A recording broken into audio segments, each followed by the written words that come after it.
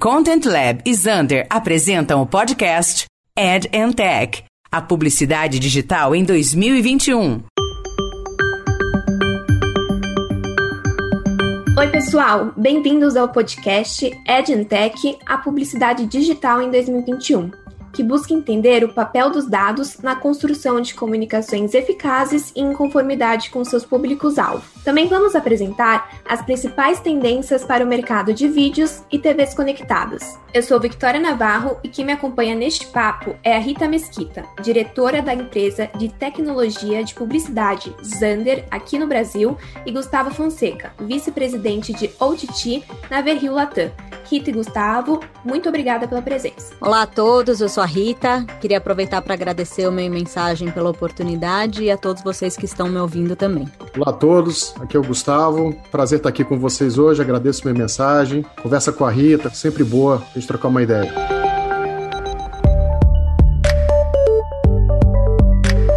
Bom, com tanta oferta e disputa pelo tempo e o desembolso dos consumidores, uma boa experiência é indispensável para anúncios alcançarem seus objetivos de atração e conversão. E para a criação de uma publicidade que prenda, de fato, a atenção do público, já ficou evidente a necessidade do mercado de comunicação em compreender bem sua audiência, ou seja, o tipo de conteúdo consumido, quando é consumido e como é consumido. Essa necessidade fica explícita nos orçamentos das grandes marcas. De 2 anos para cá, por exemplo, 79% dos tomadores de decisão de anunciantes e agências nos Estados Unidos investiram em alianças para aprimorar o uso de dados, enquanto no Brasil, 94% destinaram recursos para essa finalidade. De acordo com o relatório Global Relevance Report publicado pela Zander, isso deve-se às mudanças nos hábitos de consumo de mídia e às preocupações com a privacidade do consumidor. Rita, olhando esses dados, na comparação com outros países, o Brasil está avançando na questão da compreensão do novo cenário do uso de dados. Porém, na prática, quão evoluído está o mercado de comunicação aqui em termos de educação sobre a nova Lei Geral de Proteção de Dados? Bom, eu acho que o mercado brasileiro ainda tem muito a aprender sobre essa legislação, né? Sobre a LGPD. Apesar da gente já ter um grande conhecimento, eu acho que ainda tem um aprendizado que vai vir só com o tempo. Né, a hora que a gente começa a aplicar de fato as regras, a legislação, a gente vai conseguir ver o que isso vai gerar e como isso vai afetar o nosso mercado em si. Vai ser meio que o modelo, sabe, aprende enquanto vai fazendo, vai ajustando aqui, vai ajustando ali. Eu acho que a gente ainda está nesse primeiro momento, aplicando os conceitos em algumas estratégias que já existiam, né? E vendo que resultado que isso está trazendo, quais são as consequências disso. E a partir daí, como até a gente falou, a dinâmica do nosso mercado é uma dinâmica muito ágil, né? Ele muda muito. E aí acho que as novas estratégias vão ser montadas já levando em base o que foi aprendido com esses testes. E não falando só de novos formatos, mas também escolhendo parceiros, zelando pela transparência, pela segurança dos dados, enfim, levando todos esses fatores em conta. Eu acho que já tem muita gente fazendo, eu vejo isso das reuniões que eu tenho, ver o que está sendo feito lá fora, ver como a Europa, por exemplo, reagiu à GDPR e trazer isso de uma forma mais acelerada aqui para o mercado brasileiro, que é um mercado que eu acho que está em transformação constante. Qual que você acha que é o maior desafio nesse momento, né, no Brasil? Eu acho que é entender como que essas restrições da LGPD vão ser aplicadas aqui no Brasil mesmo, assim, qual que é a implicação e acho que a definição do papel de cada um dos players nesse novo ecossistema, com algumas restrições e algumas coisas que a gente tem que levar em consideração antes de fazer a campanha em si, né? Então, como que a gente vai trabalhar isso? Eu acho que ainda precisa ter um entendimento maior. Gustavo, quais são os mandamentos, as diretrizes para unir o respeito com a privacidade, que deve ser uma prioridade de toda marca líder, e o respeito com a customização, nessa busca por maneiras inovadoras de fornecer aos consumidores experiências de anúncios relevantes e direcionadas? Eu acho que todo tema que envolve experiência com consumidores, eu acho que o mandamento número 1 é você sempre ser transparente com o consumidor. Ele tem que estar informado o melhor possível das consequências de qualquer relação que ele tenha com uma determinada marca. Existem marcas que têm relacionamentos muito frequentes, constantes, com seus clientes e que tratam de temas muito privados, que o caso mais óbvio é banco. E você tem na outra ponta marcas que se relacionam de uma maneira muito infrequente com o cliente final. Muitas vezes nem se relacionam com consumidores, pessoa física, muita pessoa jurídica, né? E aí, obviamente, o nível de relação costuma ser mais sofisticado, menos frequente, né? Costuma ser mais forte. Eu acho que no centro, o mandamento número 1 é as marcas deveriam estar preocupadas em ter certeza de que os clientes entendem o que pode ser feito com o seu dado a partir do momento que ele compartilha. Se isso estiver muito claro na relação, eu acho que a gente vai enfrentar menos problemas no que a Rita comentou de você faz, aprende. E eu acho que parte do processo de faz-aprende vai passar por alguma marca ou alguma situação em que essa transparência, de alguma maneira, não ocorreu.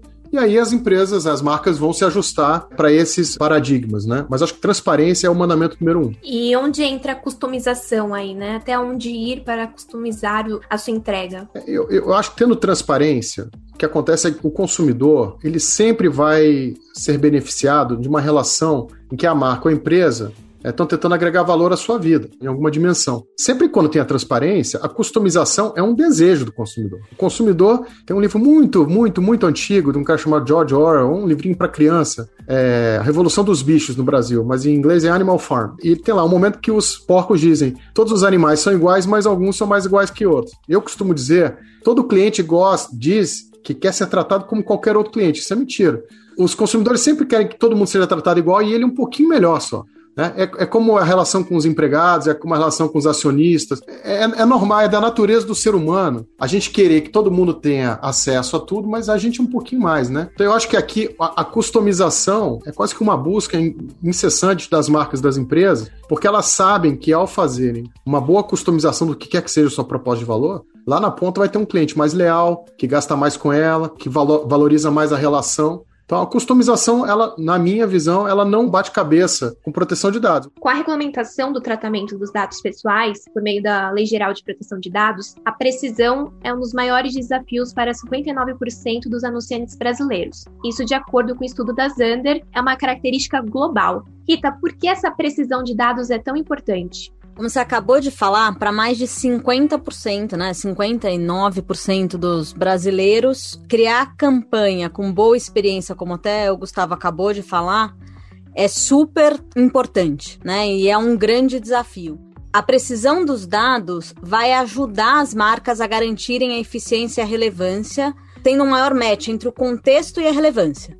Né, entre o anúncio e o target, especialmente no momento em que a fragmentação, né, a gente vê essas mudanças de hábito de consumo de mídia, por exemplo, aumentando cada vez mais, aí você vai ter que começar a trabalhar com frequência e recência para não impactar o seu consumidor em todo lugar, ao todo tempo. Você sai aí igual um louco, atirando para tudo quanto é lado, e daí você vê o mesmo anúncio 38 vezes durante um intervalo de um programa, por exemplo. Eu acho que basicamente você precisa pensar que se os dados coletados forem confiáveis e forem, né, pertinentes, não for um dado coletado que é intrusivo ou que vai romper algum problema aí da privacidade daquela pessoa em si, você tem que ter um dado de forma confiável para você poder tomar suas decisões com base nos números certos. Se a sua fonte de informação não é confiável, a tua estratégia inteira corre risco de ir por água abaixo, porque nada daquilo que você está colocando tem um fundamento, científico ali, tem um dado que suporte.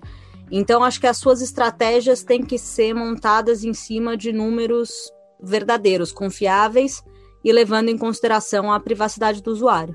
Gustavo, essa estratégia de uso dos dados onde você atua é liderada por quem? É um trabalho interno, centralizado por alguma área, ou tem parceiros externos atuando junto com vocês? A gente trata o tema de, vou simplificar, o tema de Data Analytics ou de marketing, né, Digital Marketing, como parte core da nossa operação. Nós temos um produto, se eu abrir agora uma tela aqui, eu sei o que todo mundo está vendo. Eu não sei analítico, mas eu sei sintético. E tem pessoas da equipe que têm acesso aos dados analíticos. Esse tipo de informação é muito particular, né, de cada pessoa. A gente prefere tratar esse tipo de atividade com pessoas da equipe próprias. Obviamente não tem nada com terceirização, há parceiros espetaculares, mas a gente aqui na Vrio, a gente trata isso sempre com pessoas próprias. Obviamente tem distintas camadas, né? Tem uma parte mais basal de você ter certeza que você tem os equipamentos certos, que você está guardando no lugar certo e tal. e tem todo o crafting que você faz a partir desses dados, né? Tendo os dados confiáveis, como disse a Rita e tal, o próximo passo na cadeia de valor aí de analytics, na nossa empresa, a gente trata internamente, a gente tem grupos de excelência, temos lá um grupo grande de data scientists e principalmente data engineers também. É uma coisa, o mercado está muito chique com data scientists, mas o que a gente descobriu é que se você não tiver bons data engineers e não tiver o basal bem feito, não tem data scientist que resolva o seu problema, né? Então eu acho que trabalho internamente a gente dá muita importância para o tema. E é importante destacar que cada vez mais os dados contextuais serão a resposta imediata para o mundo sem cookies de terceiros e identificadores de dispositivos. Mas a pesquisa aponta que esses dados não são a única solução. Aqui entram as chamadas soluções de identidade. Rita, o que são esses dados contextuais e as soluções de identidade? Quais são os benefícios, né, na prática de cada um deles? Como você colocou, a gente está perto do fim, né? Perto do fim do mundo do third-party cookies. Já estamos lutando contra o relógio. E acho que nessa hora a nossa indústria precisa seguir comprometida em apoiar tanto os publishers, né, a terem sucesso na monetização do seu inventário, ou seja, eles precisam continuar monetizando o que eles têm de mais precioso, quanto os anunciantes a serem assertivos no alcance do público-alvo, senão você vai ter um desencontro. Então, falando de digital, né, de web, a gente vê uma combinação de soluções de identidade focada tanto no publisher, né, usando a parte de contextual, targeting preditivo, que eu acho que vai ter um papel super importante, porque ele vai permitir que o anunciante chegue na sua audiência com base em categoria, né? Ele vai ter que categorizar ali o conteúdo que ele tem e fazer o melhor para chegar num match com o que a audiência dele procura. Ele vai conseguir encontrar o usuário dele, mas ele precisa se respaldar também num fluxo contínuo de investimento que a regulamentação da privacidade seja levada em consideração. Então, com o tempo, eu acho que as plataformas vão conseguir capturar melhor o contexto daquela página. Então, não vai ser só um contexto, talvez, na base da semântica ou do que está escrito, e vai ter o conceito que aquilo está inserido, né? Então, você vai conseguir pesar o conteúdo do que está sendo falado. E aí, eu acho que a evolução disso vai ser a precisão dessa segmentação com base nessa tecnologia que vai evoluir para conseguir te ajudar a ter um entendimento do que está sendo dito naquele conteúdo. Eu acho que vai ser por aí que a gente vai conseguir melhorar a precisão do nosso target.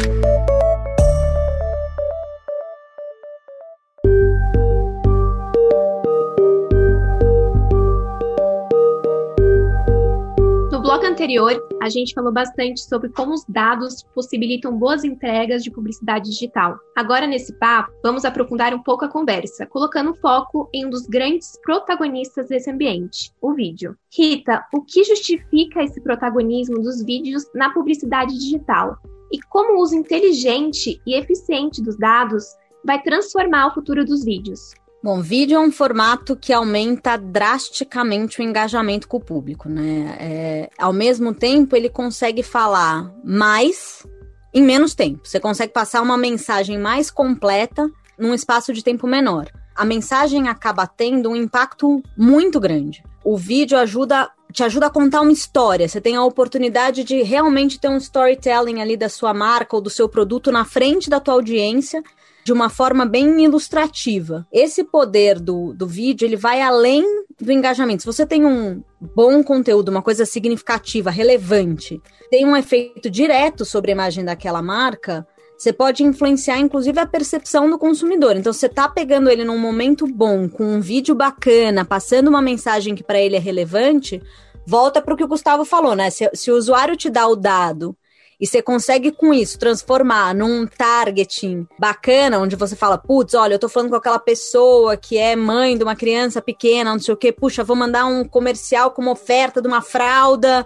Enfim, você consegue acertar a pessoa de uma maneira muito engajadora, muito encantadora, né? O vídeo tem a chance de encantar o telespectador.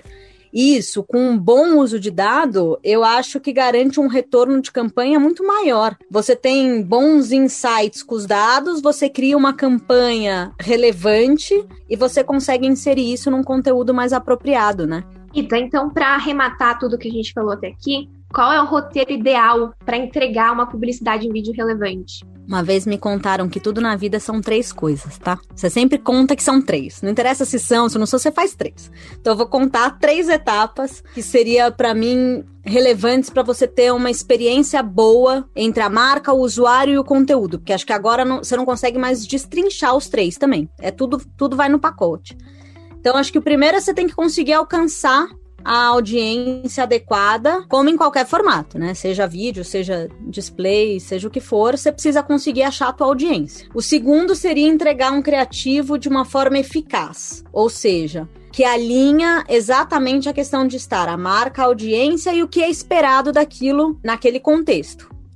E acho que a terceira eu colocaria selecionar o tipo de mídia. Então não adianta você ter um super conteúdo diferenciado, mas o lugar onde você está entregando não é uma experiência legal ou não é o momento adequado para a tua audiência. Então você precisa conseguir colocar a tua mensagem na frente do teu público no momento certo. E você vê as marcas seguindo esse roteiro, né? O que você acha que está faltando para elas chegarem nessa fórmula aí do sucesso?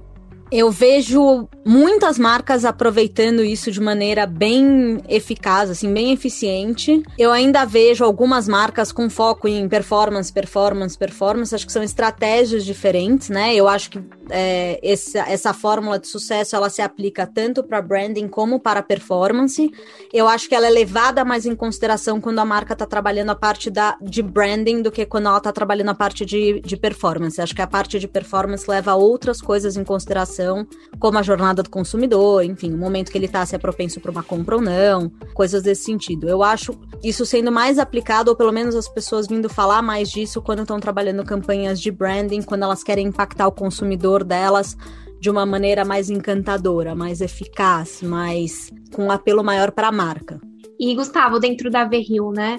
Como que você vê isso funcionando? Na nossa operação aqui de OTT, a gente está nas duas pontas, né? A gente faz a distribuição de vídeo na nossa plataforma, nosso negócio final, e obviamente a gente também, nós somos compradores, né, de publicidade. A gente precisa estabelecer a marca, a gente precisa se estabelecer na cabeça do consumidor, do nosso target. Como é uma marca nova, a DirecTV Go é uma marca nova que a gente está estabelecendo no Brasil, a Rita fez um comentário, tem muita marca que vai direto para performance. A gente não tem esse luxo, né? Não tem performance a ser extraída de uma marca desconhecida. Então, a gente está nessa jornada que a Rita comentou de buscar o nosso cliente desejado dentro da jornada dele para estabelecer um conceito. A gente tem trabalhado muito para estabelecer que DirecTV Go é TV e streaming juntos, finalmente juntos. A gente acredita que tem um insight aí poderoso de que as pessoas estão assinando muitas coisas e acabam ficando meio perdidas nas suas escolhas. Eu acho que é natural, tirando quem é da indústria e tem muita informação, acaba sendo confuso você ver qual é a sua cesta de produtos de vídeo. Então, falando do segundo pedaço primeiro, nós estamos estabelecendo uma marca, a gente não tem muita performance, né?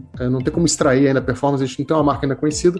A gente está trabalhando muito pesado na jornada dos clientes target nossos, desejados, para estabelecer a marca, para estabelecer o nosso posicionamento de TV e streaming juntos. A gente acredita que tem muita gente perdida na hora de escolher pro de vídeo. Eu já trabalhei em consumer goods, eu já trabalhei em sabão em pó, por exemplo. Eu sei muitas coisas de sabão em pó, mas é só porque eu trabalhei na indústria. Se eu não tivesse trabalhado na indústria, eu não ia saber te dizer qual é a enzima que limpa mais tomate ou não. Então, assim, acontece a mesma coisa em consumo de vídeo. As pessoas acabam buscando marcas em que elas confiam, onde elas acham que elas vão encontrar aquilo que elas estão buscando. Então, eu tenho um trabalho muito grande para a marca DirecTV Go, antes de mais nada, de estabelecer esse conceito para esse público-alvo. E aí, é muito importante o que a Rita falou, de mapear bem as jornadas dos nossos públicos-alvos, onde é que eles estão, que tipo de contexto eles estão inseridos e ter certeza que a gente está colocando no momento certo lá a nossa mensagem.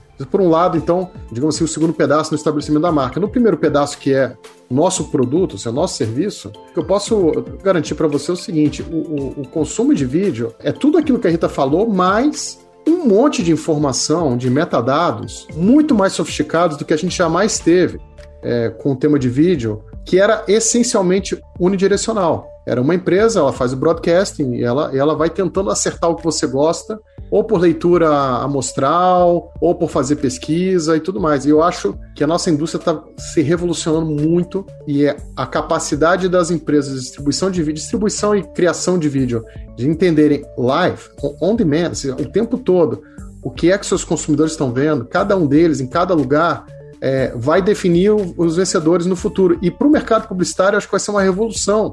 Porque a gente falava 10 anos atrás de colocar a mensagem certa na frente do cliente certo no momento certo, mas ainda assim era muito agrupamentos e segmentações, grandes segmentos. Eu, quando comecei minha carreira, as pessoas falam de GRP e TRP e tal. Hoje, se bem feito, bem integrado, a gente está muito próximo. Se é que a gente já dá para fazer realmente 1 a 1 no mundo de vídeo. E acho que isso vai ser uma revolução para todos os marqueteiros no mercado de qualquer categoria, tá? Quando a gente fala de vídeo, a TV é um dos ativos mais relevantes. No cenário da propaganda, está mais forte do que nunca a Advanced TV, termo usado para formatos de conteúdo que já evoluíram para além dos modelos tradicionais de distribuição de TV linear. Aqui entram as TVs conectadas, ligadas à internet, o OTT, plataformas de distribuição de conteúdos pela internet, com conteúdo semelhante ao da TV, a capacidade de veicular anúncios a nível doméstico e as TVs interativas, que geram engajamento do espectador. Gustavo, o crescimento recente do streaming força os anunciantes a se perguntarem de que forma podem complementar seus budgets de TV linear ou ainda como podem expandir as estratégias de display e vídeo para o streaming. Você consegue perceber esse movimento no mercado? E como você enxerga, né, o OTT definindo novas estratégias de TV? Eu vejo o mercado usando muito dessas ferramentas, sim. Como eu falei anteriormente, eu acho que as coisas vão ser cada vez mais one-on-one. Agora vai ser possível ser one-on-one. Você ter lá um estoque de publicidades que está em busca de públicos parecidos e a gente sabe o que eles estão vendo. Eu acho que isso vai virar uma realidade muito rápido. Acho que os formatos diferentes vão ajudar, porque, obviamente, não vamos trabalhar só nos formatos tradicional de 30 segundos, 15 segundos, o que quer que seja. Acho que também isso aí vai... E acho que a indústria vai se ajustando, sabe? Vai aprendendo quais são os novos formatos que funcionam para mídias, né? Eu sinto que já está acontecendo. A gente busca fazer isso com a nossa marca e a gente percebe também dentro da nossa grade de programação isso já acontecendo. Tendo dito isso, o que eu acho que vai acontecer, e acho que a gente está vivendo esse momento da fragmentação, a gente vai ter uma infinidade de possíveis outlets, de meios, por onde a gente vai fazer publicidade. Então, assim, a Rita falou bem de vídeo, mas vídeo já houve uma época, eu tenho idade para isso, eram 6 canais, e tinha um seletor que você mudava a mão, não tinha nem controle remoto. Agora, 6 bilhões, mas é uma coisa assim, é impossível controlar. Acho que sim, acho que já estamos indo aí para a era do one-on-one. Acho que, e principalmente, eu acho que além da conectividade das grandes telas que você comentou, é também o always on, que é uma outra característica do mundo que a gente está vivendo hoje. A gente está sempre on, em algum lugar. Então, às vezes, a gente está com a tela grande, às vezes, a gente está com a tela pequena, às vezes, você está com 2 telas, às vezes, você está com 3 telas. Outro dia, eu me peguei tomando café da manhã, vendo o DirecTV Go no meu iPad. Meu filho estava vendo na televisão outra coisa, e eu fui pro celular para ver uma mensagem de entrada. Fiquei pensando, que loucura, né? Tem 3 chances do cara me impactar, né? Isso vai acontecer. Então vai acontecer, quem aprendeu a usar isso antes, de novo, de uma maneira transparente, com o consumidor final, que ele saiba o que isso é bom para ele, eu acho que vai ganhar no mercado publicitário. E neste papo entram de novo os dados. Por isso, os modelos que têm como base a conexão com a internet trazem mais dados e informações sobre a jornada do consumidor. Gustavo, há uma oportunidade maior de alcançar uma audiência específica mais relevante e interessada por meio dos novos modelos de TV? Acho que tem um pouco a ver com o que você acabou de falar, né? E quais são as vantagens possíveis nesses formatos? Eu acho que sim. Curioso, a gente está agora vivendo uma fragmentação do consumo de vídeo, às vezes liderado pelo quem cria o conteúdo, às vezes por quem distribui, às vezes até pelo fabricante do equipamento que você tem na sua casa. Todo mundo aprendendo a fazer. Todo mundo aprendendo a fazer e todo mundo tentando acessar o mercado e ver como é que vende isso. Tem muita gente entrando no mercado distribuindo vídeo e não sabe exatamente depois como vender a publicidade, não sabe nem se pode, né? Porque também tem todos os lances de direitos do que você pode ou não pode fazer. Eu acho que é possível, sim, mas os formatos ainda não estão pré-determinados. E o que eu sinto no mercado de vídeo é uma rotação dos executivos e das pessoas que estão nessa indústria tentando carregar modelos para novos players no mercado, né? Então, assim, eu vejo gente que estava nos programadores indo trabalhar, por exemplo, com provedores de banda larga, para eles entenderem como é que que chega com tema de vídeo. Eu vejo pessoas que estavam na distribuição de vídeo, estão indo trabalhar em empresas de fabricantes de equipamento para também explicarem para ele como é que funciona agregação de canais, se são canais, se isso é VOD, é pre-roll, é post-roll, é dentro do conteúdo, pode, não pode. Eu tenho, obviamente, uma colega que me ajuda com os temas de programação, ela sempre me disse uma frase que eu acho muito interessante. Ela fala: Gustavo, se não tiver explícito no contrato que pode, é porque não pode. Porque, de fato, as pessoas estão aprendendo o que elas podem e não podem. De vez em quando alguém vai errar a curva. E aí vai todo mundo aprender que, opa, essa curva aí não pode errar. Então eu acho que sim, tá? Acho que é uma realidade. Vai acontecer. O lance, de verdade, eu acho que é sempre mais fácil no PowerPoint do que na vida prática.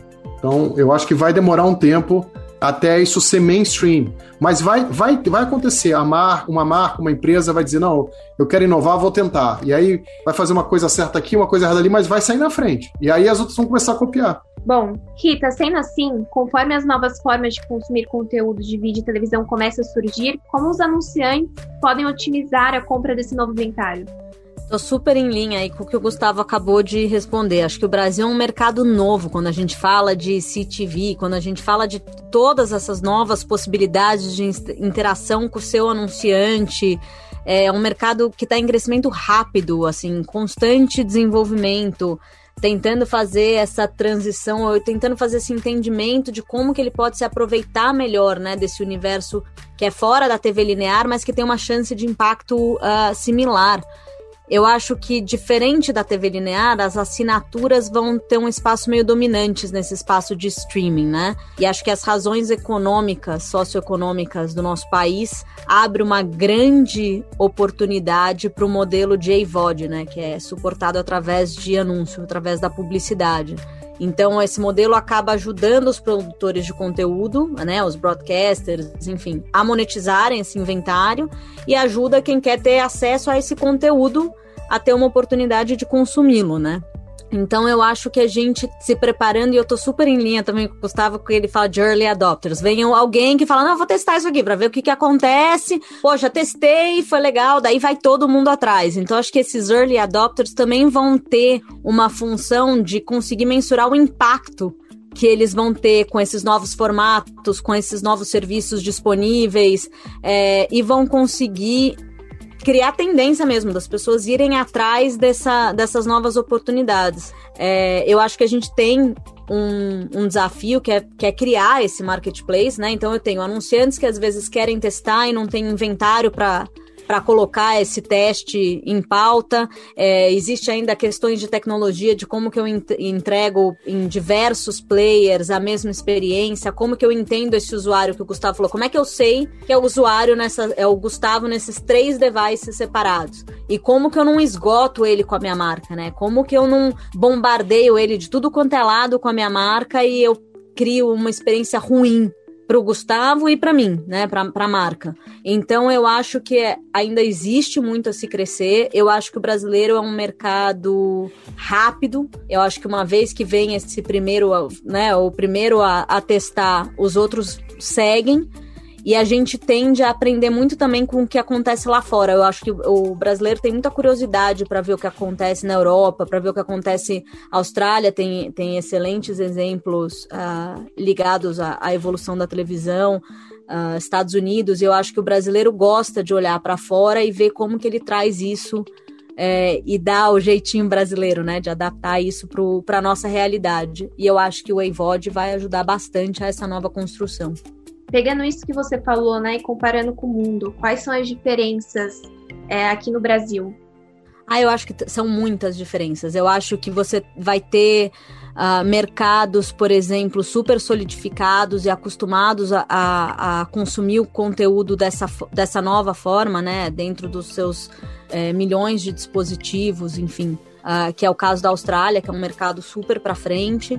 E você tem outros mercados que estão, enfim, se encontrando, então com conglomerados de publishers se unindo para possibilitar uma nova experiência na Europa. Eu acho que o mercado brasileiro tem tudo para ser bem sucedido nesse novo modelo. Eu acho que tem que chegar lá, e eu acho que uma grande experiência é, por exemplo, o brasileiro espelha muito, né, o que está no telefone, na sua televisão, porque eu acho que não é todo mundo que vai ter condição de comprar uma televisão conectada, não é todo mundo que tem uma super internet em casa para ter uma experiência bacana. Então, eu acho que tudo isso vai ser levado em consideração e eu acho que isso, inclusive, é uma porta de entrada para anunciante, né, oferecer uma experiência boa para o usuário, melhorar a qualidade da banda, melhorar o pacote de dados usando um anúncio, assistindo um anúncio, enfim, acho que vão ter modelos híbridos aí que vão chegar e que vão pegar um pouquinho de cada um dos países aí que estão mais evoluídos.